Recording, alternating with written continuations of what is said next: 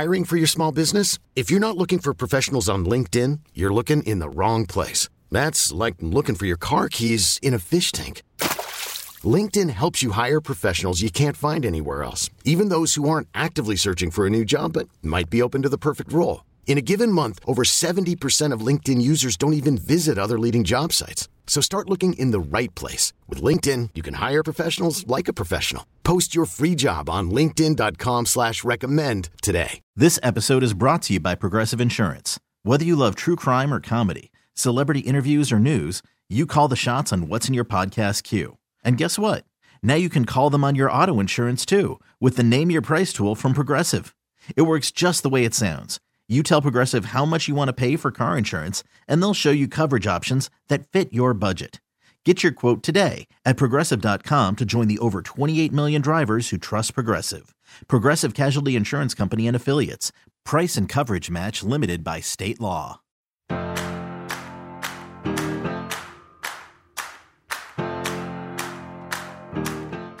Hello, hello. Lenny Wilkens, you out there? I'm here, Kenny. I'm here. I'm hearing you. Apologies. Thank you, Lenny. 1,000 apologies. As we start with Lenny Wilkens, we're only 56 minutes behind the scheduled time. And so we appreciate your patience.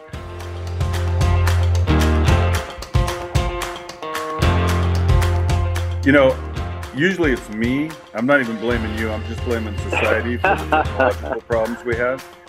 And it's making me, as we reflect on your amazing life and career, I kind of miss the old days, man. I grew up south of Seattle, and we had one phone with a cord. We had the one TV that didn't even always work. My grandma would have to slap it to watch her programs.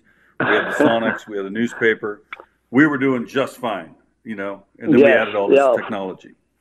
Right, and that does change everything. Hey, before we talk about all the things I want to talk about with regard to basketball, primarily, obviously, and all the other good works you've done, congratulations are in order. Am I correct? 60 years of marriage? Did that just that's correct. That's correct, Kenny. Yeah. It's my wife says it's because I was on the road half of the time, but yeah, 60 years. That's Maryland, right? Yes. And that was in July, I believe. So, you know, instead of basketball, how about just life advice? How did you pull that off for 60 years? Not a lot of people have that accomplishment. No, but, you know, one of the most important things is communication. And it's the same in just about everything you do. And communication is so important. You got to talk to one another. You got to know what we're thinking, you know, and how we make each other happy, stuff like that. And we've been blessed with 3 wonderful children. They turned out to be wonderful people, and I give her all the credit for that. So, you know, it's, you know, and then you got to be active in something that she supports. And she supports me doing charitable things, being involved in the community, you know, stuff like that. Yeah. So you were working a team. You were a team. Still are a team. Yes. Still are a team. Were there times? This might be a better question for her, actually. But you moved around a bit. You know, you played in a bunch of places. You coached in a bunch of places, and it was like, were there times that the call came in? You know, this is the right deal for you, right? You know, professionally, you should take this job, or you should go to that team. But then you had to secondarily break it to her, or was it always with her and she would endorse it, then you'd decide it? Well, I don't think always, but once I started, she backed me.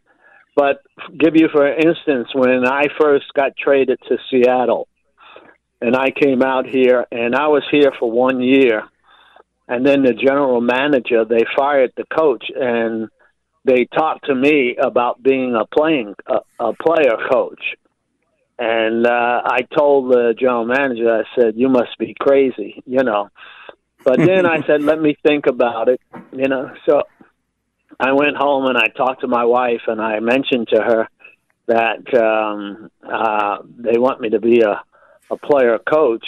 and I think I'll do it. And she said, you must be stupid or crazy. And she says, I know you're not stupid. So you got to be crazy, But anyway, we pretty much agreed on a lot of things, and, it's worked out. Am I correct? Was the coach who got fired, was that Al Bianchi, or do I have my timeline messed up? Who got fired to have you be the next coach as a player coach at that time? Yeah, it was Al Bianchi, who I knew. I had played against him, and, but they wanted someone, I don't know, when I told the general manager he was crazy, he said to me, well, you run the team anyway. I don't know how he got that assumption, but you were the leader, you were the point guard, Right. On Twitter, as we taped this on a Thursday in October, on Twitter just yesterday, in fact, it was Caesars, the people I do some work for, they put on Twitter, they said, who was your favorite player when you were age 10? And I wrote Lenny Wilkens, and I'm interviewing him tomorrow. So for the people who haven't heard this story, I've only told it a million times. I was a little kid in South Seattle. You were this left-handed running hook point guard out of Providence. And I loved your play. I loved your style. I loved everything about you. And then all these years later, we become friends because I got involved with you and your foundation when you would throw the gala and the golf tournament up in Seattle. And that was benefiting the Odessa Brown Clinic, helping some kids in an underserved community get health care. You were involved in that cause well before it even became a true national issue, this big argument over the right to health care in America. What got you involved? What did you see that made you inclined to take that on as your mission? Well, a number of reasons. Back home, my mom, it was always tough on her. It wasn't easy. My dad passed away when I was 5 years old. But I had some role models who, besides my mother, there was a parish priest who was like a big brother. His name was Father Tom Mannion. And he was always encouraging and letting us know that we had to give back when we were in position to. And when my mother didn't like the guys or the people I was hanging out with, she would ask him to talk to me. And we used to call him Iron Hands because when he grabbed you by the shoulder, you couldn't get away. And he used to always have an expression that he said to me was like, who promised you? Did someone promise you life was going to be easy? And so that was always on my mind that, it's not easy, but you can make it if you try. And so with him encouraging me, and then I met Jackie Robinson, and I was a big baseball fan at that time. The Brooklyn Dodgers were huge in our community. And I got to meet Jackie Robinson, who was a fierce competitor, played with great intelligence, and he was always encouraging. So those were two guys that I looked up to. And then when I got traded to Seattle, I was in St. Louis first, and I used to work with a program called Shoes for Kids. We provided around Christmas time little things that these kids couldn't afford or didn't have. And so when I came to Seattle, I met two ladies who sort of adopted me and my wife. Her name was Freddie Mae Gauthier, and the other was Toby Burton. And they were very active in the community. And they introduced me to the Odessa Brown Children's Clinic. And the medical director was a gal by the name of Blanche Labizio, who, when I saw how she worked with young people, showing them a lot of encouragement, treating them with great dignity, no matter who they were or where they came from, that wasn't an issue. It was the health care that she wanted to provide. And that became my charity. After that, when I saw that and I saw that they were treating Native Americans, African American, white, didn't make any difference, they were afforded the care irregardless of their ability to pay. So that became my charity, and we started out with a roast, and then we did the golf tournament, and then my wife suggested we add a dinner, and it just grew and grew and grew. Yeah, I got to meet Tommy Davis, National League batting champion a couple of times. Played for the Seattle Pilots briefly in 1969, the 1 year we had the Pilots. And he was your good friend growing up in Brooklyn. And if I have the story right, he was very influential in you sticking with basketball and believing in yourself to go and make the effort. Take us through your high school years and how Tommy Davis impacted you there. Well, Tommy and I were close. We were good friends. We lived near each other. We used to, he talked me into coming out for the high school team, which I did. And Tommy was All-American, everything. But he was a starter on the basketball team. And when I came out for the team, I was like number 15. They had 15 guys. I was number 15. And I didn't play much, and so I dropped off the team because I had a little job on the side.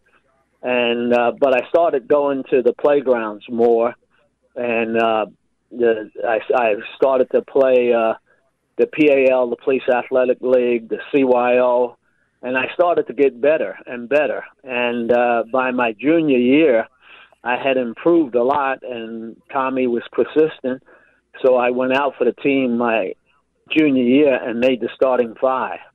And wow, but we had a great coach, and he was very encouraging, even though I hadn't played much. He said I had great court vision. I didn't know what he was talking about at the time, but later on I began to understand. And so I kind of slipped away from baseball and went more to basketball, although I still watched baseball. In fact, I didn't see my first pro basketball until my senior year in college, but I had seen a lot of baseball games.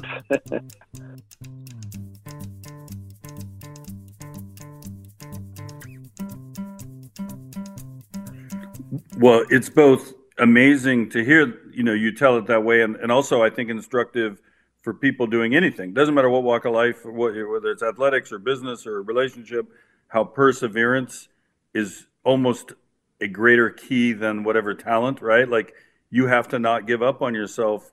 But it's just funny to see that you, way back when, you're 16, 17, whatever you were, kind of had a crossroads, and with the encouragement of somebody and the improvement, and then you end up being, 3-time Hall of Fame basketball guy some years later. Do you ever reflect on that? Like, it could have gone a different way? Not much. No, I never thought about it other than, other than baseball, I always thought that I was probably going to be a school teacher. So, I was always impressed with the teachers I had, especially one in high school who was a history teacher. And he made you feel like you were right there when things were happening. And that's a gift, and I always thought, wow. I mean, so I thought possibly I might be a school teacher, but, in many ways, being involved in sports and being a coach, you're teaching.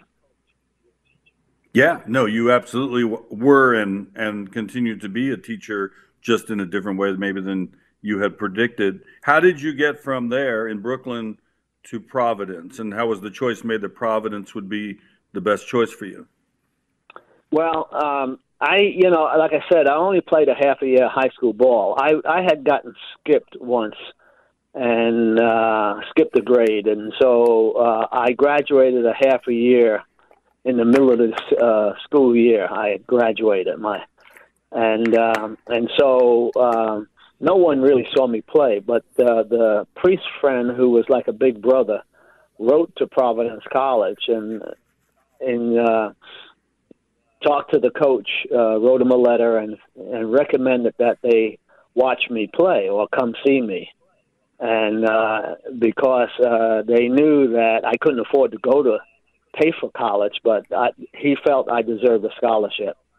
So Joe Mullaney, who was the coach of Providence, came down to see Boys High play, the high school I went to. but I wasn't playing because my class had graduated. But he gave me a brochure, so I filled it out and mailed it in. And that summer, I was eligible to play in some of the high school tournaments. So I played for a team called the Flushing YMCA. And we played against all the other teams that were in the league were mostly, high school All-Americans. And we won the tournament. I was the MVP of the tournament. And Joe Mullaney, who was the coach of Providence, his dad was at the game. And he said, this can't be the same kid that wants to go to Providence. So after that, they called me and talked to me and said that my grades were good and I would get a full scholarship. So I went to Providence. And we had a hell of a freshman team, Kenny. We were undefeated. We were 23-0. Man. But, that's, things quickly accelerated because not too long after that, you get drafted into the NBA and everybody who knows you're basketball playing and you're coaching think, oh, this guy had it easy, because you had such great success. Not everybody knows the backstory where there was this one school. You had to fill out a pamphlet. Somebody had to notice you over a summer game or two. That's a pretty quick ascendancy to end up accomplishing what you ultimately did. Well, it wasn't easy. And, they sent a scout up to Providence to talk to me about, because I was drafted by the St. Louis Hawks, who I had never seen a pro game. I didn't watch. I watched baseball. I didn't watch basketball. And so one of my friends my teammate who lived in Boston, the Celtics were playing the Hawks for the championship. And he said, well, why don't you see if you can get tickets to the game? So I asked the scout about it.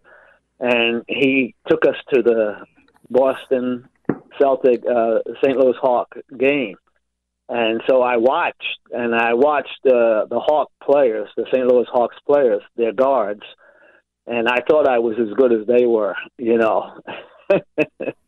And so I decided that I would try to play in the pro level. So we agreed to a contract, and I went out to St. Louis, Wow. Well, eventually you came out to Seattle. I heard you speak in Seattle just a few weeks ago. You and I were both at a fundraiser, and you were saying, kind of came, kicking and screaming, then quickly like, oh, I kind of like this place. And you never left, right? Other than when you went and coached elsewhere. But Seattle was kind of your home base and is now. I remember, because I'm now, I think maybe grade school and the junior high, when you're starting to really become a star and a star for the Sonics, and they traded you to Cleveland for Butch Beard. And I can't tell you how, as a little, and so many of my friends, because we revered these Sonic players, and you in particular, how much and how hard that hit us. You at the time had just started to get comfortable in Seattle, right? And then all of a sudden you get traded. How did that trade hit you at the time? And if I have the story right, tell me if I'm wrong. You were, I think, golfing. Heard it from somebody at the golf course. You didn't even get approached directly by the team. Right. Well, the team at that time, they hired a new general manager, and he had talked to me. He said that I should play or coach. He didn't want me to do both. And I said, well, you don't pay me enough to coach, so I just assumed be a player. And then I started hearing rumors that they were going to trade me, because they were afraid the players would want to listen to me and not the new coach. And so I was out playing golf with Marv Harshman, who was the coach of the UW Huskies, who was a good friend. And we were about to tee off when I got a call from my wife saying that the Sonic office had just called to say I was traded. And so I didn't play golf that day. I left. I apologized and went home. And then when I got to my house, the media was all in our front yard. And I was very disappointed because, yeah, we did. We loved it here. And we didn't at first, but when we first got here, after being here for a while, we got to meet people. Our kids were comfortable. You know, we had 2 kids at the time. And so I was very disappointed. And I threatened that I wouldn't go, you know. I said I wasn't going to go. And I was being offered lots of jobs. But then the owner of the Cleveland team where I was traded to, he and the coach flew out here to talk to me about coming to Cleveland. And after meeting them and listening and whatnot, I decided that I would go because I felt I had some good years left that I could play. Sure. So that's how I decided to go to Cleveland, you know. But after being there a couple of years, when I was offered to come back here by Herman Sarkowski, who owned part of the Portland Trailblazers. And so we still had a home in Seattle, and I decided I would take that job. So I retired from Cleveland. And when I got to Portland, I thought I was just going to be their coach. And they had acquired my playing rights, and I became a player coach again. You know, but eventually I retired. Well, retired from playing. You know, we know about the coaching that would come soon up in Seattle. So go backwards a little bit. I've told you this story a couple of times.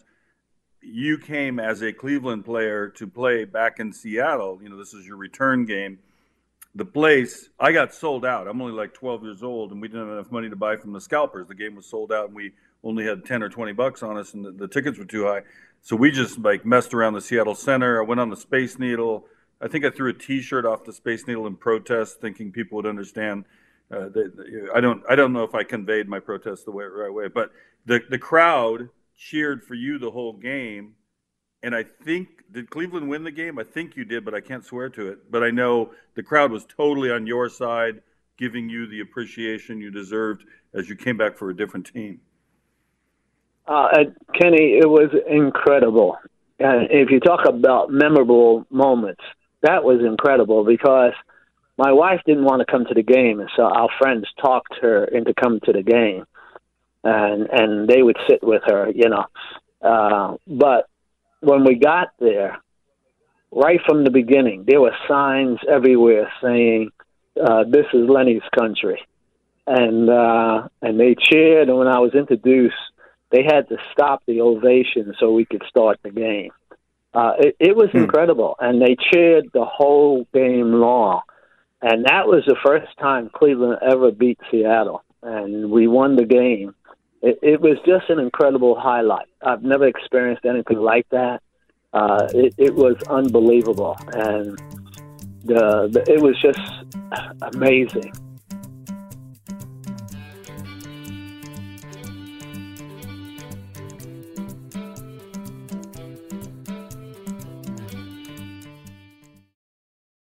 Hiring for your small business? If you're not looking for professionals on LinkedIn, you're looking in the wrong place. That's like looking for your car keys in a fish tank.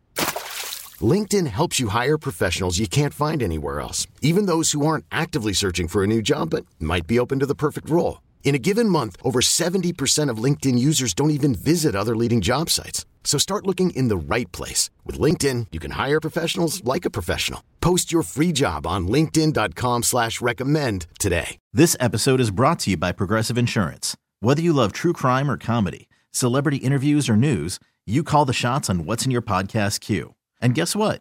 Now you can call them on your auto insurance too with the Name Your Price tool from Progressive. It works just the way it sounds. You tell Progressive how much you want to pay for car insurance, and they'll show you coverage options that fit your budget. Get your quote today at Progressive.com to join the over 28 million drivers who trust Progressive. Progressive Casualty Insurance Company and Affiliates. Price and coverage match limited by state law. T-Mobile has invested billions to light up America's largest 5G network, from big cities to small towns, including right here in yours. And great coverage is just the beginning. Right now, families and small businesses can save up to 20% versus AT&T and Verizon when they switch. Visit your local T-Mobile store today.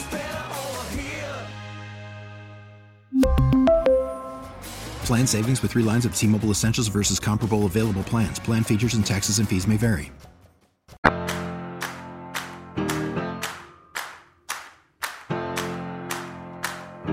Good news is you eventually did come back to Seattle as the head coach. First, were you the assistant, then you took over for Hopkins? Is that what it was? Where we had a slow start and you elevated up to be the head coach the year we would eventually lose to the Bullets, now the Wizards, in '78, correct? Yeah, correct. What happened was that that summer when I was in Seattle, I was at a dinner, and the owner of the Sonics kept following me around all night long, wanting me to come back to Seattle, and I had I had worked for CBS that year doing color commentating, because after a year or two with Portland, I left, but my home was in Seattle, so the owner talked to me. So I came back. I was in the front office. I was assistant general manager, director of player personnel. And they had a trade going on when I accepted the job. And I blocked the trade. They wanted to trade Fred Brown, and I said it was a bad trade, because they were trying to trade him to the Lakers for a player. I can't remember the player's name. He was okay, but he wasn't. Fred could really shoot the ball. Sure. And I said, we can't give up on Fred. I said, no.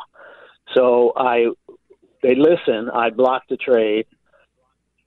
And then I made a trade. I traded Tom Burleson to Denver for Paul Silas and Marvin Webster. And then I also traded, there was a free agent, Gus Williams, with Golden State. And all we had to do was pay his deferred income, because they didn't want to re-sign.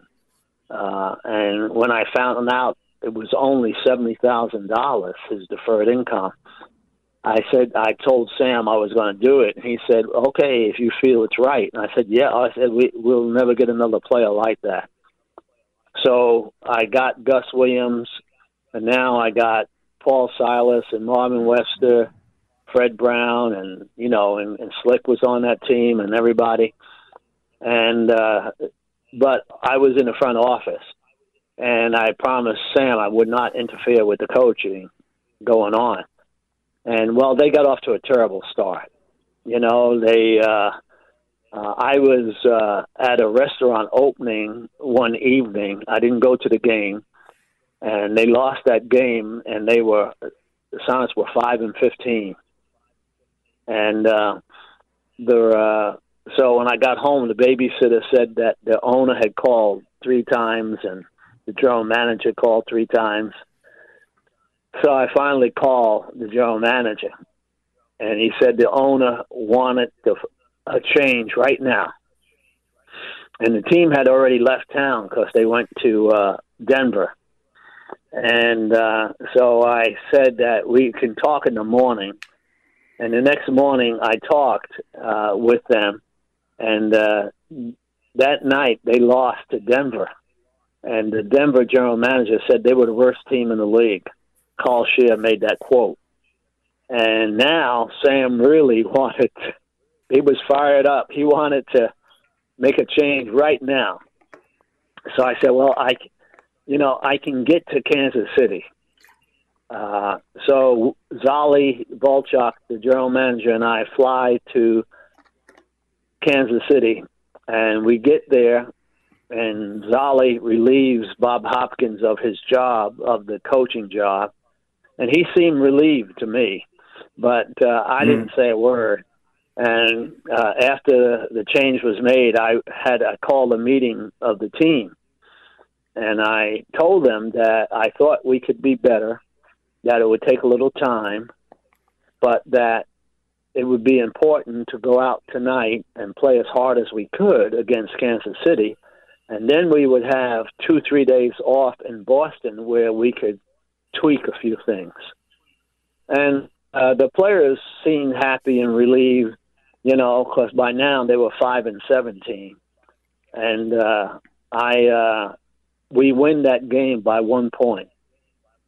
And then we go to Boston, and I change the starting lineup. I tell the guys why I'm changing the starting lineup, that I thought we would be better using guys in different positions.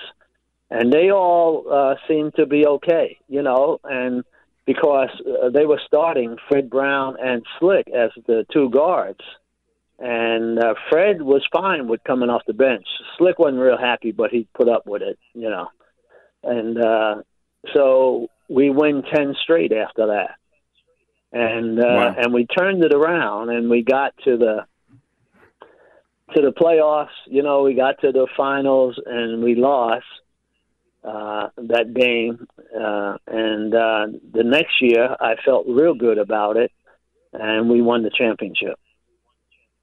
Yeah. No, I mean, now I'm in college, so I saw we lost to the Bullets in the 78 finals. I was in JC, then down at UNLV the next year where we win the whole thing. We left out a couple of good names. We were appealing through. Remember, there's John Johnson, the small forward, Dennis Johnson, of course, standout guard. You had the amazing three-guard offense. You had Gus and DJ and Fred Brown coming off the bench to shoot the ball. Sigma was fairly new, right? Jack Sigma coming in. Up and down, and they played such a defensive game, right? You had a great assistant coach who was helping run the defense. That was instrumental in what you guys did to come back and get back into the title. Yeah, Les Harbager. Yeah, my JJ and I had played together in Cleveland, so I got him for a second-round pick from Portland. And oh, wow. And I used to tell Gus and Dennis and them, I said, if JJ gets the ball, you guys take off. Of course, he was like a point forward. I mean, he could handle the ball, and I said, he'll find you. So just take off and go. And they did.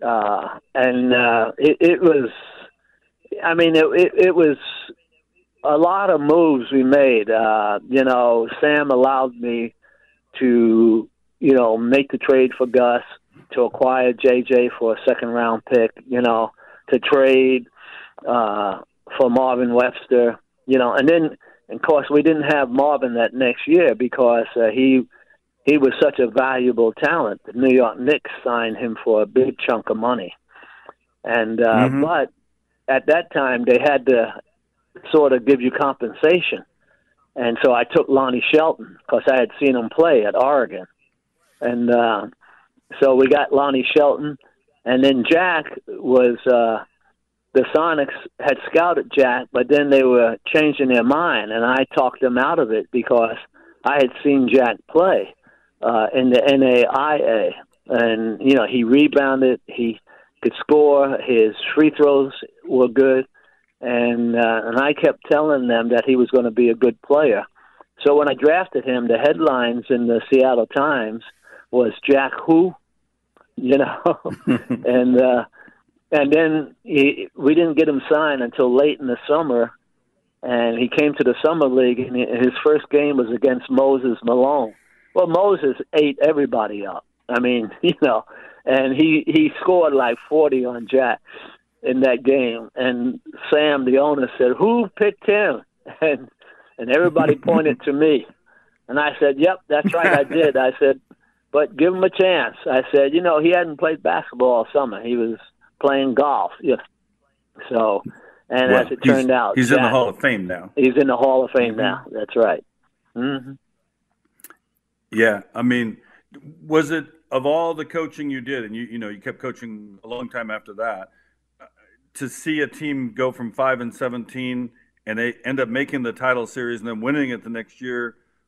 Obviously, winning a title is the biggest thing you can do, but just to see the learning process and the gain of confidence and the way players learn new roles and all that had to be one of the most pleasing things you did as a coach. It was satisfying. It reaffirmed that I was doing the right things, that I was on the right track. And so I always felt every time I went to a team, I helped them to be better than they were. And I loved that part of the game because the guys were responsive. They saw that I was going to help make them better. And so it was fun in that respect. I feel that every team I coached, they were very competitive, and they competed when they stepped on that floor. And that's what I wanted. The next year is when the Lakers, right? The Lakers kind of come into their own down there, and you're still a rival with them, still playing them tough, but they went on a good long run with Kareem and Irvin Johnson and James Worthy and all that. And you traded in kind of you'll know the dates better than I, you traded away Dennis Johnson for Paul Westphal. Why did you do that? Well, Dennis wanted out. I couldn't get Sam to redo his contract. Sam just refused, and Dennis was very unhappy, and he almost cost us to lose in a playoff game because he just was an unhappy camper. And I knew why, because he had gotten the MVP award in the playoffs, and he deserved a better contract. But Sam just refused, and so he wanted out. So the only the trade that we could make that we thought was going to be a good trade was Paul Westphal, and we traded him to Phoenix for Paul Westphal. Well, Paul came and he got hurt, and he had some issues himself, but he was hurt most of the year. And now Dennis with Phoenix, they were going downhill as well. And so I get a call from Boston, from Red Auerbach, who I knew real well, and coach Casey Jones, and they asked me about Dennis. So I said, hey, listen, I said, this guy is a great player. If you can get him, I said, you're going to have to take care of his contract, though, because he won't come other than that. I said, but if you take care of his contract, you guys, with your veteran team, he'll be a great player. And sure enough, he was. But I have to tell you this, Kenny. A year or two later, Dennis came to me and apologized for being upset at the time, but it was more because of his contract. And I said, hey, fine. I said, just be the player I thought you could be, okay? And he was. He was a great player. Mm-hmm.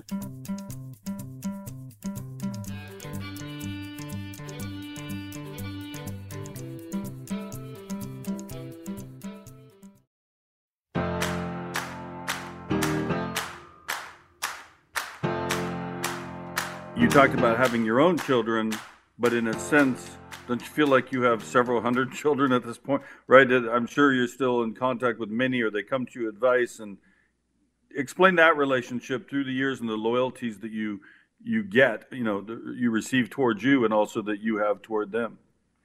Well, they listen.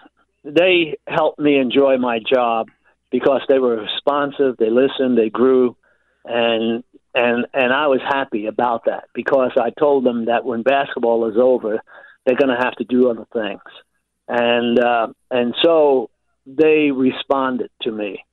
And the nice thing is that when I was doing my event, the golf tournament and the big dinner to raise funds for the Odessa Brown Children's Clinic, when I would ask them to come, they all came. I got pictures of Magic, of Barkley, of Lonnie, of Jack Sikma, of Gus.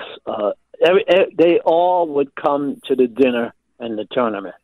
And I was so pleased by it because it showed so much respect they had.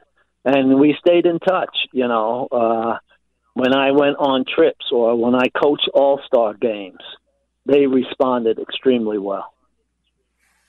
Yeah, no, I was looking up, not that I don't know your career fairly well off the top of my head. I think I missed one or 2 points, but You're 3-time Hall of Fame member, correct? Player, coach, and Olympian. Yes, yeah. I'm the only one in 3 times. Yeah, I think the internet hasn't caught up to that because I saw so many sites that would talk about 2-time player. And I said, no, but there was also, was it the 92 Olympics? Do I have that right? 92 Dream Team, yes. Right. Yeah. Did you get to go make a new speech each time? Like, how does that work? Yeah, well, they asked you to come, and certainly it's a highlight, and I would go. I'm very thankful for that, and to be the only one in 3 times. And then I was the head coach in 96 Dream Team, and we won the gold. And and that was fun, because that time the Olympics were held in Atlanta. And so it was wonderful to have it in our country before it was in Barcelona, Spain, which was a great experience. Mm-hmm. Are you one of those guys who looks at basketball and says it was better at a certain period of time, or do you just accept that basketball is what it is at the time that it's in, right? It's a different game today than it was 10 years ago and 20 years ago, and certainly when I was a little kid watching it. Yeah, well, I do, Kenny. And the hard thing is that the players in each era are great. They're allowed to do more things in different eras, Back then, we had to pass. We had to play defense. We had to rebound. You had to do all those things. And today, it's more scoring than anything. But they're still great athletes. And it's no easy thing to win a championship. So you got to give them credit. Yeah, I mean, it's hard because you could grab a player from the 1960s and how would he possibly compete? It's like, well, maybe he would. Maybe we just don't know because you can never do the control test, right? I mean, I think Wilt Chamberlain would do just fine today, right? Like there's all sorts of players through the decades that would transfer over to any decade. Yeah, exactly. Yes, that's for sure. Would you have developed your 3-point shot by now? You were more passer and little left-handed running hook. You had a good jump shot for sure, but would you have wanted to back out and be launching, like Steph Curry does? Well, it's hard to say. I mean, I knew that I could get to the basket. I don't care who was guarding me. I could get by them. And I felt that by doing so, I was able to score or get my teammate an easy shot. So to me, it's whatever makes you effective. And so I think that probably would have shot more threes. But I liked what I was doing at the time, and I could do it well, and so I did it. How disappointed were you when you saw the Sonics depart and head to Oklahoma City?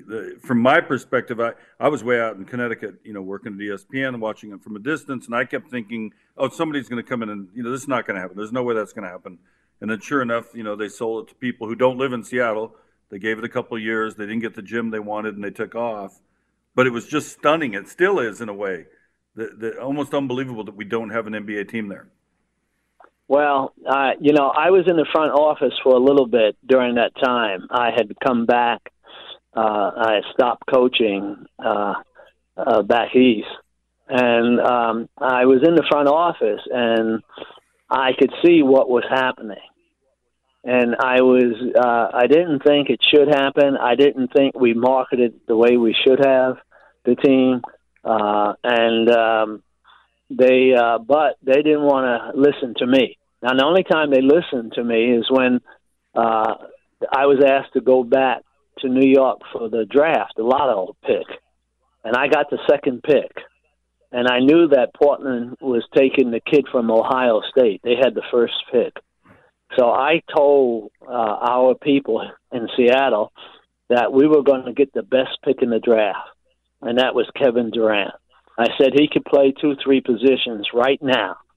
And so when they had the draft, they wouldn't let me or the team doctor sit in the room with the owner. I mean, it was and he was upset, and I was upset too, because I knew he wanted to move the franchise, and I was not a part of it. I wasn't going, and I wasn't going to Kansas, to Oklahoma City. So when they after that, I just resigned. I said I don't want to be part of that, because that's not fair. I said we got a legacy in Seattle. If done right, we can make this a better franchise. It has a legacy, and the little they did a little rebuild job. All they did was add some seats. They did a very poor job of redoing the Coliseum, and so I resigned and didn't want any part of it. And they moved, and I think it was to the detriment. Oklahoma City hasn't done anything. I mean, they competed, but they haven't done anything. And I think that with our legacy, the Sonics should have never been sold. Yeah. Well, now you talked about the rebuild. For those who don't follow, we had the Coliseum, which was built for the World's Fair way back in '62, I think it was. And then they threw some seats in and maybe threw in a couple luxury boxes. But now the new joint, the Climate Pledge Arena on the same grounds, is absolutely world class, right? We have the Storm; they're doing great. We got the Kraken; they throw concerts. I mean, it's ready for an NBA team. What do you think it's going to take to actually make that happen? Because I keep hearing the hints. I thought Silver, the commissioner, a couple years ago, kind of more than strongly hinted. Then all of a sudden, there's a bit of a pullback. So I don't really know why there's any more delay when clearly there's enough players. The international game is so good. We could throw together a couple more teams and not dilute the league, I think. Yeah, there's no excuse now. Todd Lewicki and his group, they redid the arena. It's called Climate Pledge Arena. It's beautiful. I've been there to see the Kraken play. I saw the Storm play, and I was there for an exhibition game between Portland and the Clippers. And it had well over 18,000 people, and they were going nuts. So, it's ready. There's no excuse, and I'm hoping that it happens soon. And can we get you to come back and coach? Would you be willing to take that? You don't have to play or coach. Just, would you want to roll? How about that? Would you like to be a part in some fashion? Definitely. Yeah. Mm-hmm. That's a good way to end this conversation, with some hope. We didn't get into politics. We always talk that on the side when we see each other. And I hope you keep living your best life in Seattle, and I hope to see you out there one day soon. Okay, Kenny. And it's always a pleasure to talk to you, man. I enjoy it. Thank you so much, and you stay safe. Hey Maine is a production of me, Kenny Mayne, and Odyssey. Our senior producer is Paul Aspen. Our executive producer is Jody Avergan. And our executive producer for Odyssey is Lena Glazer. If you like our show, please rate us, leave a review, and don't forget to subscribe.